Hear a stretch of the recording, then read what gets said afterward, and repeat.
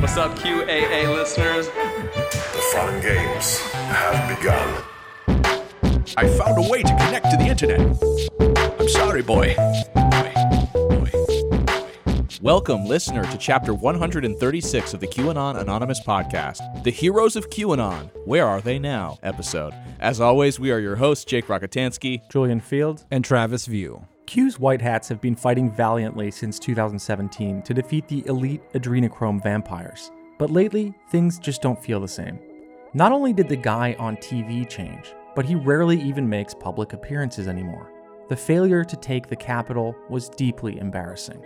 Toy faves are being canceled, and everyone around them seems to be bending to the tyrannical rule of Bill Gates-style paper masks and vaccinations.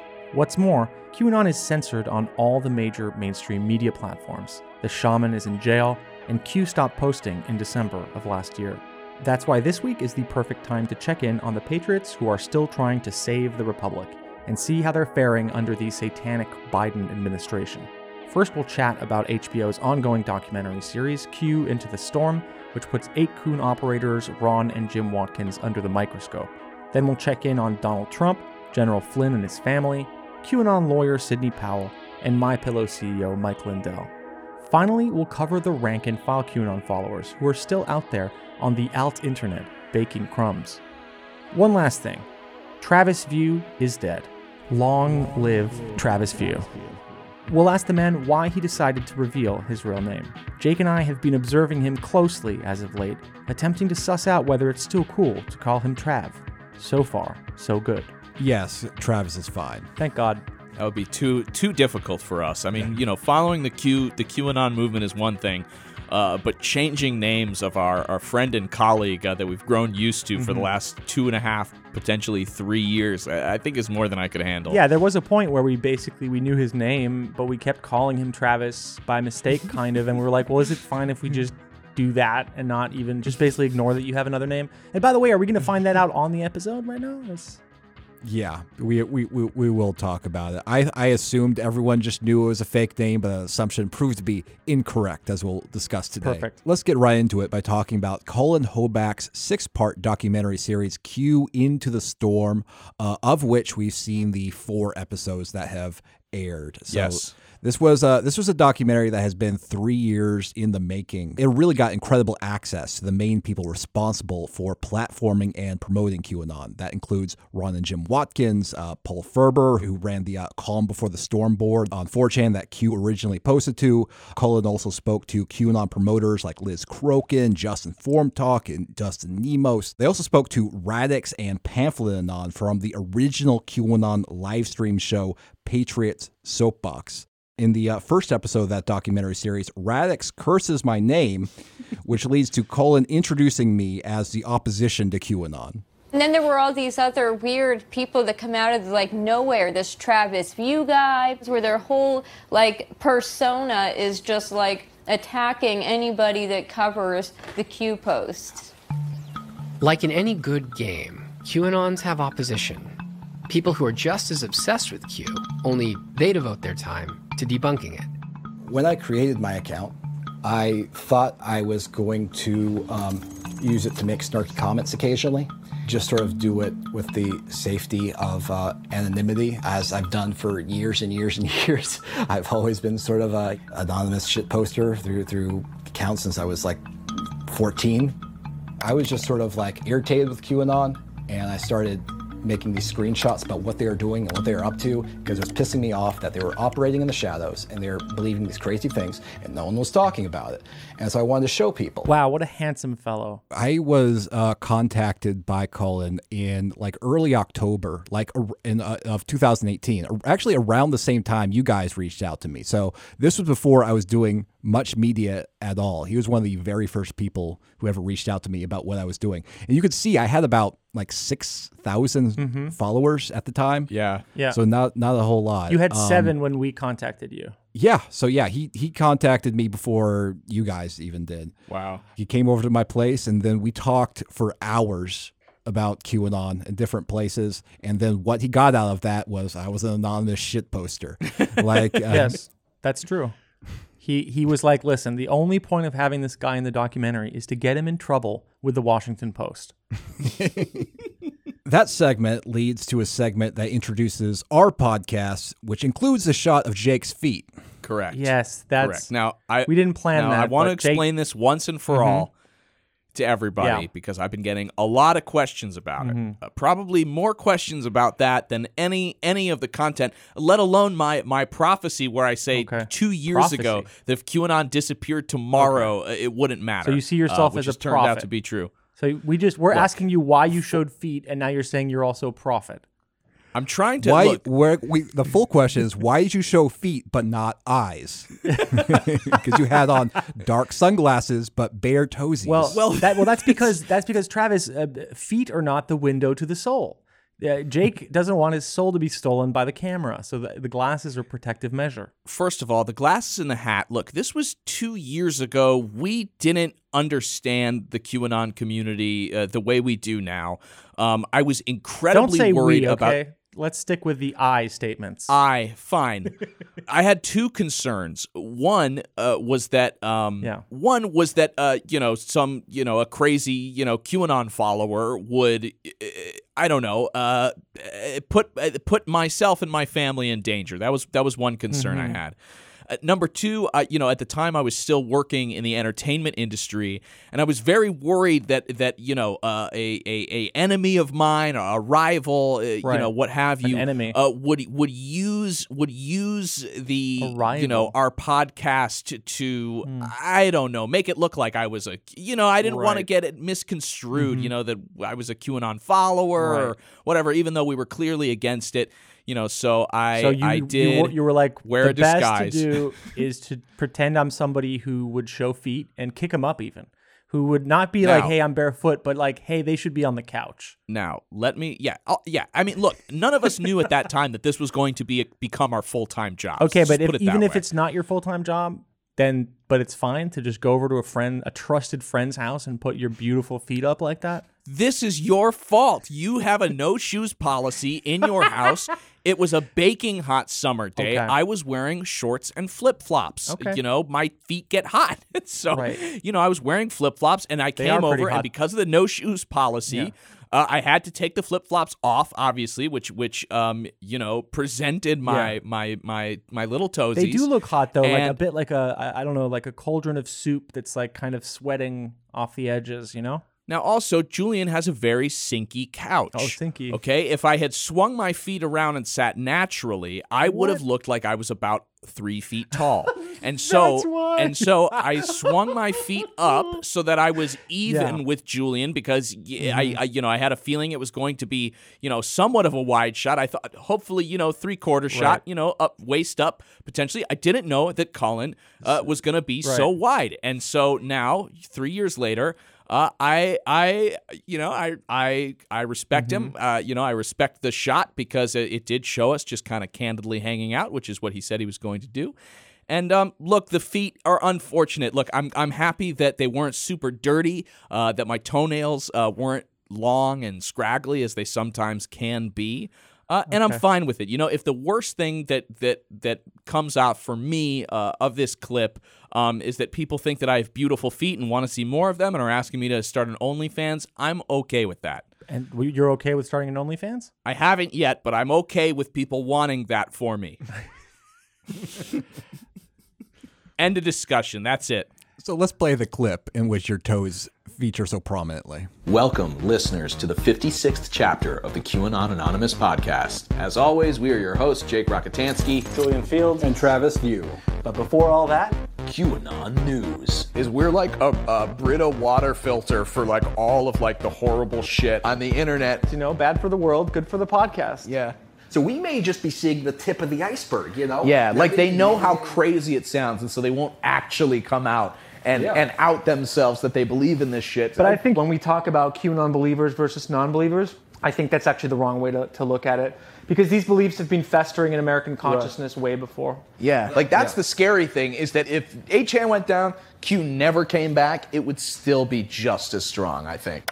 I want to point out here now, re-listening to the clip, Jim Watkins, who was commenting on this very clip in one of his live streams, he's actually dishonest. He says that we say fuck this and fuck that. I don't hear one single fuck. I say shit No, but twice. when he saw your feet, the word that came into his mind was fuck. Fuck. He wanted to fuck them. And Jake, also, I have to say, it's true that your toes are actively moving in that first shot. So your little toes... They're doing a little dance there. I like it. I think it's great. Yeah, I'm just my two little hobbit feet. You will remember your young feet. It's like you got to appreciate with them while they're, later in life, they're not going to look as good. So you always have HBO as like an archive of how good those feet once looked. I guess more broadly, having seen the first 4 episodes, what do you guys think of the documentary? I know the reviews so far have been mixed, but what were your impressions? I thought it was very good journalism. I can understand the frustration some people who perhaps aren't familiar with QAnon or wanted something a little more compact, since we've only had basically a really bad documentary. So we haven't had that kind of simple 1 to 2 hour kind of description of QAnon. This is more of a chase and, kind of like there's a lot of work put into the process of getting to information, right? And so I can understand why that's frustrating for some people. But for me, this is very elucidating. It's kind of flashing a light in all these like dark crevices of how we got here. And so I wanted that history to be filled in. So, I think the work is valuable. And I also think it's, often very thrilling and well shot as well. Yeah, I've been finding it fascinating so far.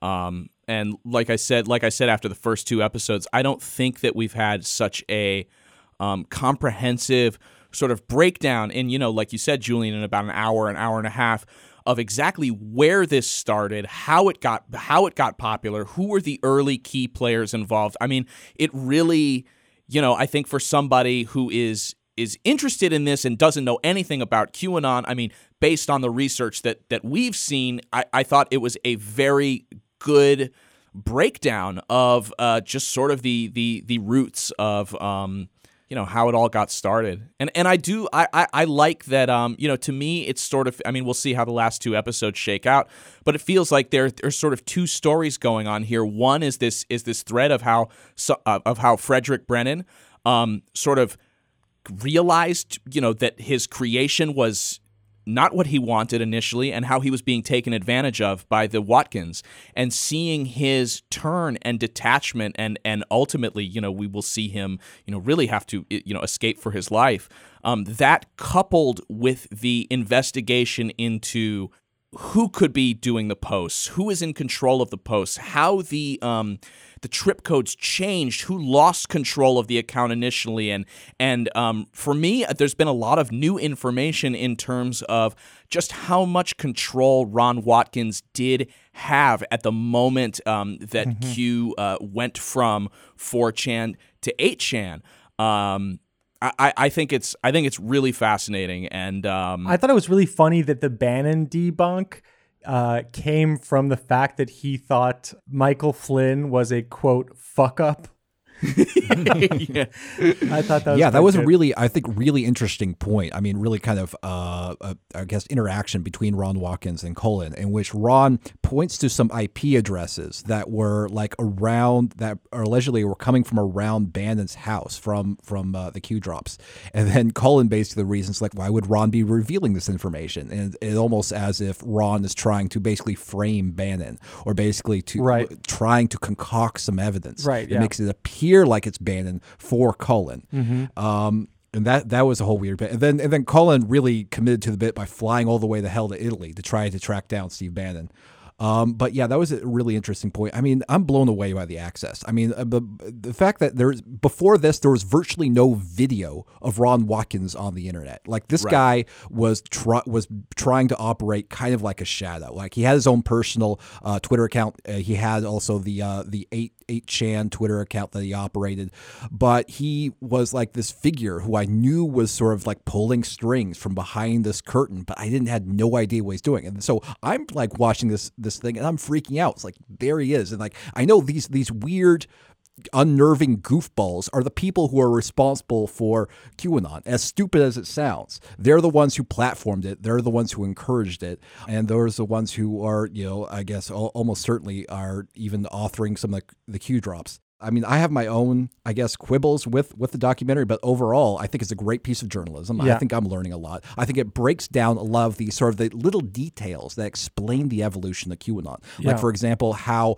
Ron Watkins kind of stole Q, or at least appeared to steal Q from Paul Ferber when it made the transfer over to 8chan. Those like little things Right. that are very technical and sometimes hard to explain, but are essential to kind of like understanding what the hell happened here. I think those were all done very well. I agree. I think people sometimes say like work is important instead of like good or fun to watch or whatever. And I don't mean that in a moral sense. I think this is important because it maps things out more clearly and like I said, shines a light to give more information to the whole field.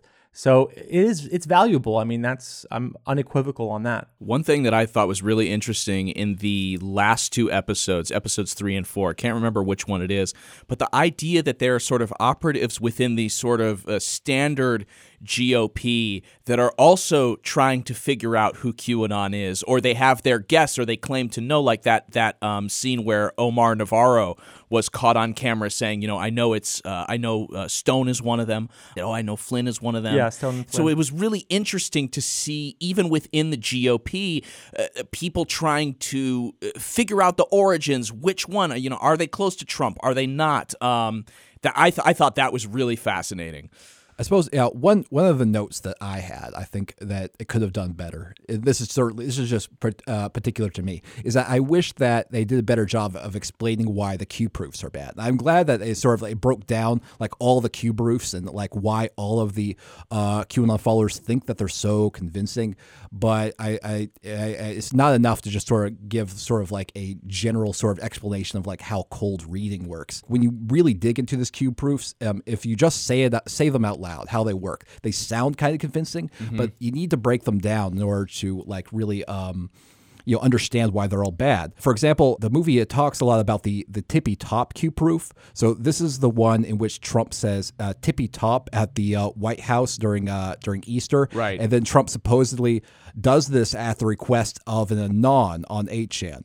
And then the documentary, it cuts to a QAnon follower who was just very, very impressed with this Q proof.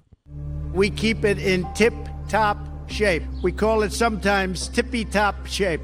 And it's a great, great place. I want somebody to talk me out of why Trump said tippy-top. Right. So you would have liked Cullen to maybe explain, not to that guy maybe, but at least to the viewer? Yeah, I would like a little bit better explanation, because that tip-top request, I mean, it specifically asks to Trump to say the tip-top at the State of the Union address, and then Trump didn't. But instead, Trump said the phrase tip-top months later at that Easter celebration at the White House. Mm-hmm. So didn't even do what Q requested. And then on the other thing is that tip-top is just a phrase that Trump uses occasionally. For example, much earlier, Trump used the phrase tip-top when talking about the U.S. nuclear arsenal. You want no increase whatsoever? You're happy with it? We won't need an increase, but I want modernization and I want total rehabilitation. It's got to be in tip-top shape. So, I mean, like, I get why, Cullen didn't, just grind the documentary to a stop in order to explain why all of these Q proofs are bad. But I don't know. I think it's I still think it's very valuable to understand, like, all of these are terrible. Like, Mm-hmm. like they don't prove anything. In fact, even if we were to, even if it established that Trump was listening to the boards, or people around Trump was listening to the boards, that wouldn't prove any of the main claims around Q. At best, it would prove that, Trump was like paying attention to what was going on 8chan and then reacting to it in order to pander to those people, which, I mean, I could believe. It's not a crazy thing. I did think that in the 3rd and 4th episodes, there was a much bigger effort to sort of show in all the ways that Q was wrong. Despite all that, I would say, it's absolutely worth watching. I think it's riveting personally, and I think is not just a cool documentary. I think it's going to be a valuable historical document when talking about 8chan and QAnon and stuff. Yep. And that brings me to our next story, which is Travis View Unmasked. So one consequence of this documentary, in which I talk about how I'm anonymous, is that I have chosen to dox myself, and this was partly pushed along by the fact that the Washington Post, the day after the first 2 documentary episodes aired, called me up, and they acted surprised that Travis View isn't my real name, which is surprising to me. I don't think I've never been shady about this. I've been open about the fact that it's a pseudonym, but the fact that that I was quoted in the Washington Post and wrote columns for the Washington Post as Travis View, which is not my legal name, because they have some policies around anonymity which they didn't follow in my case. So one of their journalists is writing an article about this, which is dropping the day after we record today. So we'll see how that goes. They're going to cut you loose, dude. You're fucked. I realized that being anonymous would continue causing issues for me. So I decided to just dox myself. Yeah. So my legal name is Logan Strain. That's made up. As a lot of people. That's it. Logan Strain. That's it. Sounds made up. And a lot of people said like that. A lot of people commented that it actually sounds more made up than my made up name. Yeah. In fact, I'm going to read a lot of comments on Twitter that I got after I did the big reveal there. So, Jake, could you read the first comment I got about my unveiling? Sure. The Deep State's Deep Stoat writes at Travis View, Logan Strain sounds like an action hero / virologist who fights mutants infected by bioengineered viruses in order to gain samples and develop a cure. Specific. Almost fanfic. Rev writes, Logan Strain is actually the name of the evil doctor who made Travis View. That's good. I wonder, can people ship Logan Strain with Travis View? Lieutenant Colonel Alex Chaircheck writes, Logan Strain sounds way too cool to be a real name. It's like claiming you just happen to be called Jack Ruger and you're a police detective. Nice. Get him, folks. Get him. So there's that. So hopefully this will put this all behind us. I'll still be going by Travis View because that's my working name. That's my professional name. But yeah, that's my real name. And that's that. Heroes of QAnon. Where are they now? First, let's check on Michael Flynn, General Michael Flynn. And Flynn is slated to headline a 3-day QAnon conference in Dallas, Texas. So he is... Oh my goodness, it's Qchella. He is still very much embracing the QAnon community. He's listed as one of the speakers for a Memorial Day weekend conference called For God and Country Patriot Roundup 2021. Now, the conference features several major QAnon promoters. This includes Jordan Sather, The Cato Awakening, Red Pill 78, and even Inevitable E.T., who used to be a regular fixture on Twitter. I don't think he's ever spoken publicly, so this is a big unveiling for him as well, I guess. It goes without saying, J.T. Wild will be providing the entertainment. So here's how the conference bills itself on its website. For 3 days from the Gillies stage, you will have the opportunity to hear from some of your favorite patriots and digital soldiers in both keynote speeches and panel forums. You will also have the opportunity to meet and interact with these people, as well as meet fellow patriots from around the country and world. Although this has been a time of uncertainty for many, it is also a time of excitement as we witness political history being made before our eyes. What better time and place to get together to fellowship and celebrate with your Patriot family? We feel it couldn't be a better time, so saddle up and join us in beautiful Dallas this Memorial Day weekend. I mean, it concerns me a little bit that QAnon events or marches or conferences, they used to be one-day affairs, but now it's 3 days of QAnon. I don't know if I could take that much in person. That's a lot. Is Biden driving a motorcade through there on that date? All right, what about Flynn's relatives? Because they were all in on QAnon as well. Well, apparently they are trying to distance themselves from QAnon because the relatives of General Flynn are currently suing CNN because CNN claimed accurately that they took a QAnon oath. So General Flynn's brother, Jack Flynn, and his wife, Leslie, they're suing CNN for $75 million in a defamation lawsuit that was filed in federal court on Thursday. So the lawsuit concerns a video that Michael Flynn uploaded to Twitter on the 4th of July in 2020.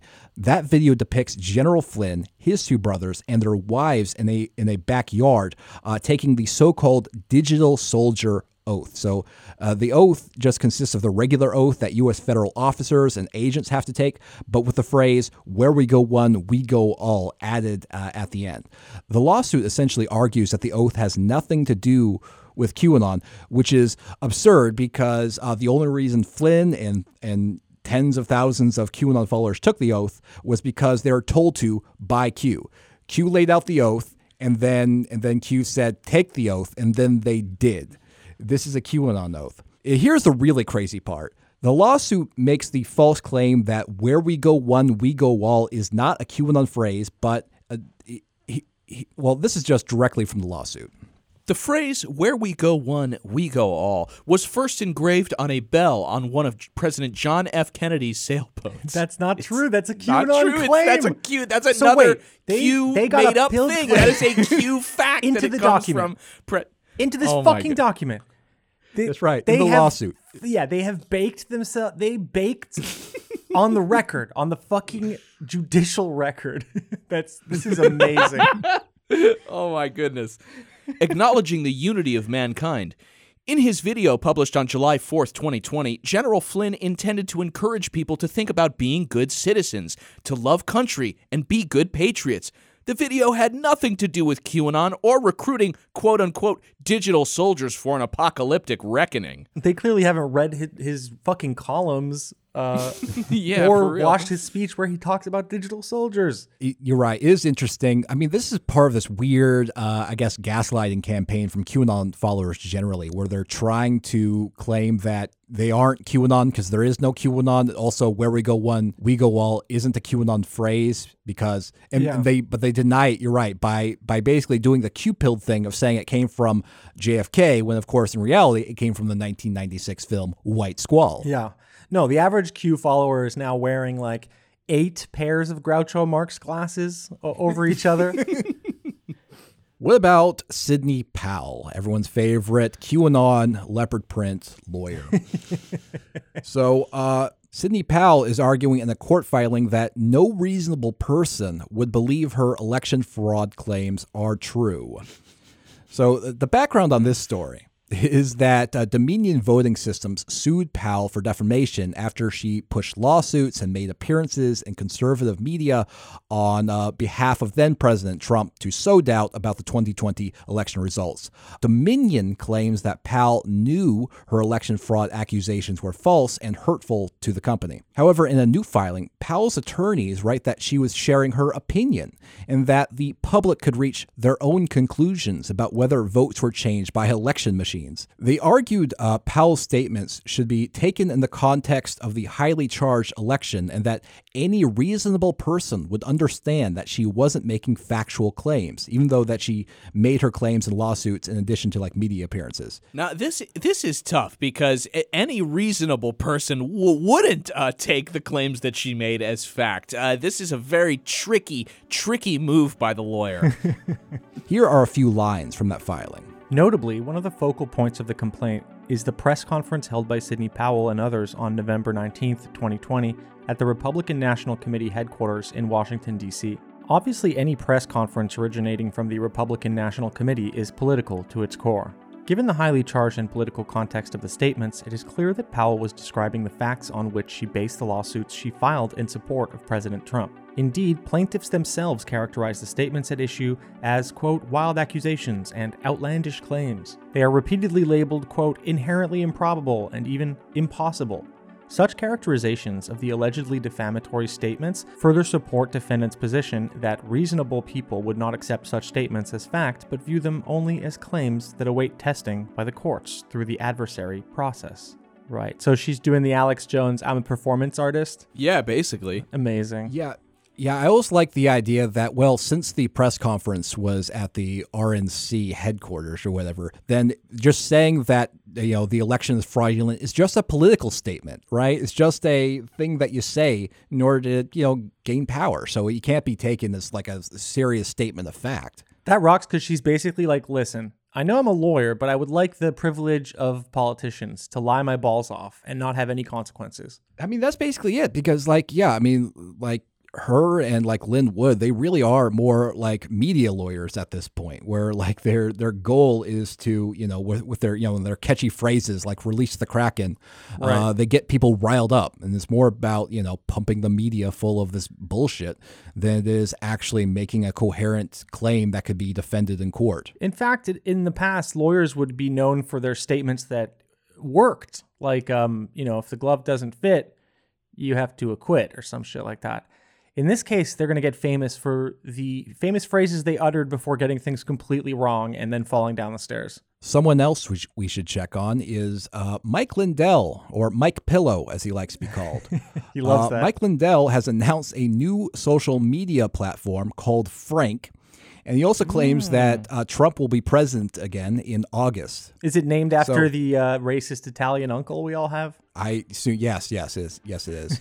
One of the innovations of Frank, according to Lindell, is that users will automatically follow influencers. I mean, here's Lindell explaining how that's supposed to work. So when this launches, millions are going to come over. And what I'm doing is when the influencers come over, they will now have a platform where all the people down here follow them instantly. That if someone joins Frank, it's reverse engineered. They don't have to earn their followers. So someone such as yourself, Eric, you'll have millions right away because they need to see your show. They need to hear the word. They need to hear free speech.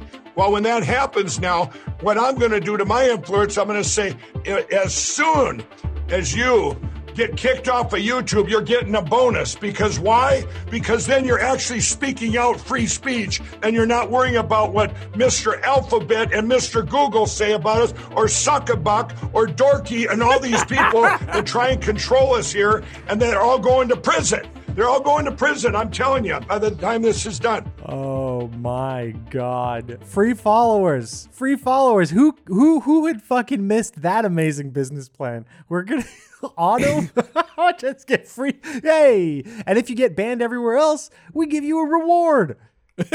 So wait a minute. So let's say I make a Frank account and I sign up, it just automatically follows like all of the biggest, disinfo pushers all Pretty at once. much. That's Exactly. the deal. It's compulsory. You don't get a choice. You don't have to click anything. You're automatically follow Mike Lindell, so he can talk straight at you without any effort. Oh my God, this is awful. Yeah, this is bad. It is great. Yes, I love the bonuses for getting kicked off of other social media platforms. That is incredible. We will pay you to get banned. We will pay you to get banned so that then you can only post on ours and you have to rely on us. And you'll be boosted. Boosted. We'll It's love bombing. We'll get triple the followers, and they'll have no choice but to have to listen to whatever you have to say. I love that these motherfuckers complained about bots for so long, and then they're like, yeah, we're going to auto-follow accounts with people like as soon as they join, so you could just create an account, and that would create followers for like everybody. So you could just actually create new accounts like pretty much infinitely, and we're not going to be looking too much into that. This is going to be such an inflated platform. Like everybody will be like a growth hack style like fucking piece of shit account. And they're probably going to end up writing an algorithm so there's like 5 people whose shit is still visible. One of them will be Metaxas, and the other one will be this dork, My Pillow motherfucker. And by the way, he used those same little nicknames, Suckabuck and Dorky for Jack Dorsey on the Matrix Groove show, which he did an interview with a couple days ago. So he's also fully interacting with the QAnon influencers. Lindell also says that he is planning a lawsuit that will make Trump president again by August. What I'm talking about, Steve, is what I have been doing since January 9th. All the evidence I have, everything is going to go before the Supreme Court, and the election of 2020 is going bye-bye. It was an attack by other country, communism coming in. I don't know what they're going to do with it after they pull it down, but it's hang on a second. Hold on. Donald Trump will be back in office in August. Hang on. Okay, go ahead. It's like, this locomotive is not slowing down. Never mind. So yeah, he is still a true believer. I mean, he is a zealot. I mean, he will really go to his grave trying to reverse the 2020 election, I believe. My next update is about Donald Trump himself, since he too has been banned from basically all major social media. So he's been whining about the Durham investigation. I think it's worth mentioning that Q is currently in its longest silent period ever. The last time Q posted was December 8th, 2020, and prior to this period, the longest period of inactivity was in 2019 when Cloudflare denied services to 8chan and Q couldn't post at all for a few months. Now, there's a lot of speculation that Q is dead and Q will never post again. Every time I thought that personally, Q wound up posting again, so I'm not going to go that far. Who knows? But Q is very, very silent. But the second to last Q drop just says Durham, implying that something significant is going to happen with the Durham investigation. This is the investigation in which Attorney John Durham was tasked with investigating the origins of the Trump-Russia investigation. And so far, that particular investigation has only led to a single prosecution of Kevin Kleinsmith, CIA attorney, for altering an email. But that was apparently too small of a fish for Donald Trump. He recently issued a brief statement to complain, and that statement says this. Where's John Durham? Is he a living, breathing human being? Will there ever be a Durham report?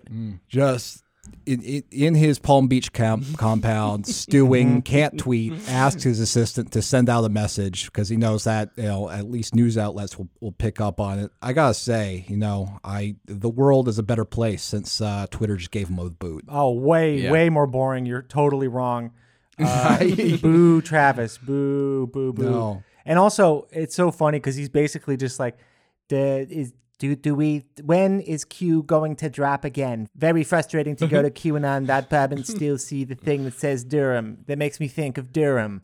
And how is he gonna retweet QAnon propaganda now? I mean, is he just gonna put out like a statement on presidential letterhead with a couple faded printed out pictures with it? I mean, Jordan Sather is a digital soldier. He's a wonderfully built young lad, one of our best. What about the QAnon followers themselves? They are still extremely active on Telegram and Gab, and most recently, they've been spinning a lot of conspiracy theories about the Suez Canal, which was blocked by the cargo ship, the Ever Given, which wound up, halting a lot of international trade because apparently 12% of our ship goods go through that particular canal worldwide. But many QAnon followers got the idea that this ship was somehow related to Hillary Clinton and human sex trafficking, right? Which, unsurprisingly. Yeah. So, they blocked the ship for like 3-4 days to have the orgy, like Blade. Have you ever seen Blade? The blood comes from the sprinklers. They have like all the obviously it's a shell on the outside that looks like a bunch of containers, kind of stacked on each other, very boring. But inside, untold mysteries. It's the new Epstein Island, I hear. Blade was probably predictive programming for this whole Ever Given situation. Mm-hmm. Yeah, absolutely. So, Ever Given too. I mean, look at the name. It's your Ever Given. It stands BJs and HJs. They were saying it stands for whoever given a fuck about this news story is stupid. I mean, QAnon supporters were saying the biggest secret ever given. Oh yes. So they got this idea in part because the Ever Given is owned by the Taiwan-based company Evergreen Marine. And the Secret Service code name for Hillary Clinton was Evergreen. This is true. What? And the word Evergreen happens to feature in 2 separate Q drops. In addition to that, the radio call sign for the Ever Given is H3RC, which is dangerously close to just HRC, Hillary Rodham Clinton. How many coincidences, I ask you? Holy shit. Okay, so this is all real, right? Because it sounds no. real. So they got the idea. It's like, well, what the idea was that, well, the ship is like full of children and it was dislodged purposely to draw media attention straight to it. And then what's going to happen is that they're going to unload the cargo and we'll discover all the horrors inside. And then the world will know the truth. And then my family will start talking to me again because it was proven I was right the whole time. It was really, really bizarre. Of course, the Ever Given was refloated and unblocked. There was no evidence that it was involved in human sex trafficking. And that seemed to disappoint QAnon followers on Telegram who said stuff like this. I'm not jumping ship. I'm just getting tired. I have good days trusting the plan, and then there's days I'm disappointed.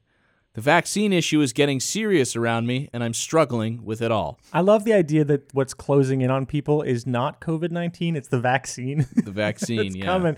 Hey, there's a real bad case of vaccine. It's spreading. We got cases all over the state. I mean, also, it's very weird that news comes out, at least, that there's no worldwide reports of sex trafficking on this ship, and then their immediate reaction is disappointment. Oh, bummer. Because they still think that, I guess, the underlying truth is that the sex trafficking happens, I guess, through these giant ships, but now it's just not revealed. Now the world doesn't know the truth. It seems like what happens is that they assume that any sort of worldwide news event is related to their conspiracy theories, because if attention is being paid to that thing, then it must be significant to their own particular conception of the world. When they finally pry open the right container or get into the basement under Comet Ping Pong, they're just going to find Toad, and he's going to be like, "I'm sorry, Mario. The mole children are in a different castle." I also thought it was especially weird because there was also recently news about actual real-life elite human sex trafficking, and that came from the fact that Epstein Madam Ghislaine Maxwell was charged with trafficking a 14-year-old girl. So federal prosecutors accused Maxwell of grooming a 14-year-old to engage in sex acts with Epstein and then later paying her. The indictment charged that on multiple occasions between 2001 and 2004, the girl provided nude massages to Epstein at his Palm Beach, Florida estate, during which he engaged in sex acts with her. It also said that at one point, Epstein and Maxwell invited the girl to travel with Epstein and offered to help her obtain a passport, but she declined.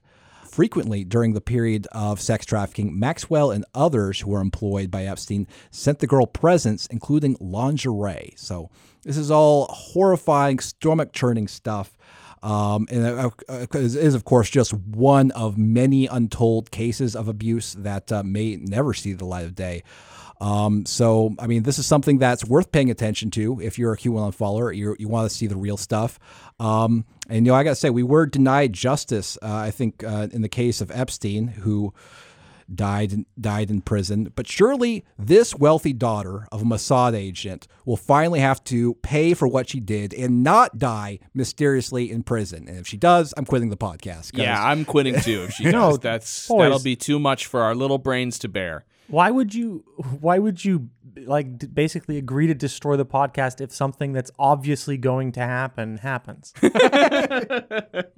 I just remember we're looking for a way out, man. Yeah, right. It's my exit strategy. I'm worried because I remember fretting about Epstein, but on the podcast right before he died, and then it happened. So yeah, I'm like, I don't know what to tell. I wouldn't know what to tell people after that. Be like, oh well, yeah, Trav. The details are wrong, but basically, yeah.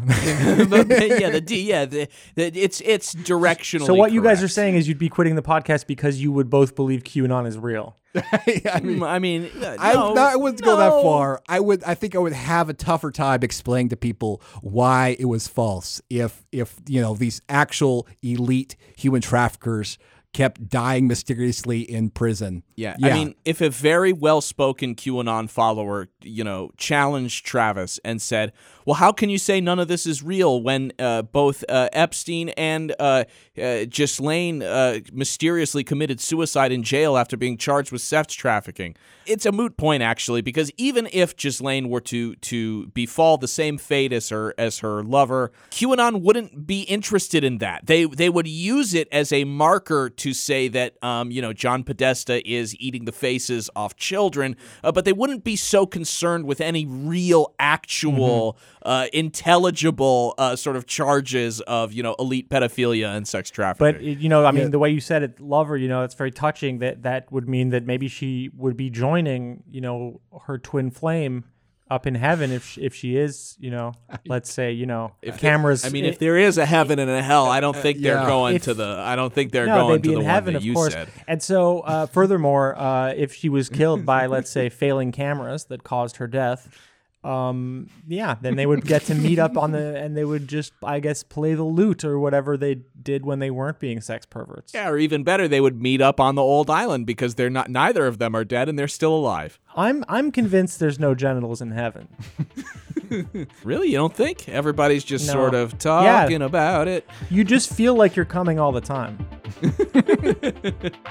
Thank you for listening to another episode of the QAnon Anonymous podcast. Please go to patreon.com/QAnonAnonymous and subscribe for $5 a month to get a whole second episode every single week, plus access to our entire archive of premium episodes. When you subscribe, you help us stay advertising free and editorially independent. We usually stream twice a week at twitch.tv/QAnonAnonymous. You can also catch Julian Field, spelled F-E-E-L-D, on his own stream where he's doing live documentaries and all sorts of fun baking, and that's twitch.tv/JulianField. For everything else, we have QAnonAnonymous.com, where you'll find merch, a link to the Discord, access to the lost episodes, and all sorts of other good stuff. Listener, until next week, may the deep dish bless you and keep you. It's not a conspiracy, it's fact. And now, today's auto cue. I miss you boys so much already. I know, it was weird coming into the studio without you. Yeah, no one was here to offer me coffee or water. It was foreign. Yeah, you didn't have to refuse both. It's crazy. I had to buy my own cigarettes beforehand. I mean, I left you a bunch of like weed stuff in that little box to the right of the. Copy so that. all this stuff is there. There's still some tobacco in that pouch. Yeah, you're gonna find all of your video game consoles just picked apart by the time you get back. My friends, it's Roger, Mud Fossil University. Today we're going to be talking about the Bermuda Triangle.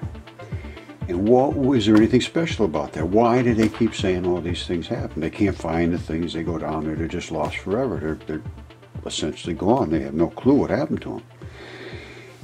Well, there is some strange things going on there that I have seen and I would like to report on. And first of all, there's more than just the Bermuda Triangle involved here. We're also working with Florida. What is the involvement? Wow, what is going on there? That's not part of the Bermuda Triangle, is it? Well, maybe it is. Let's find out. Okay, just so you know, and everybody does know about the fish and the dragon. And the fish is down here and its body comes this way. Somebody mentioned that this might cut the fish's tail, like the fish tail comes straight out there. I don't think so, because the fish's tail is like this if it's a normal fish, unless it had some big long fluty thing. But anyway, and then you have the dragon above it. So this is not something that anybody can dispute.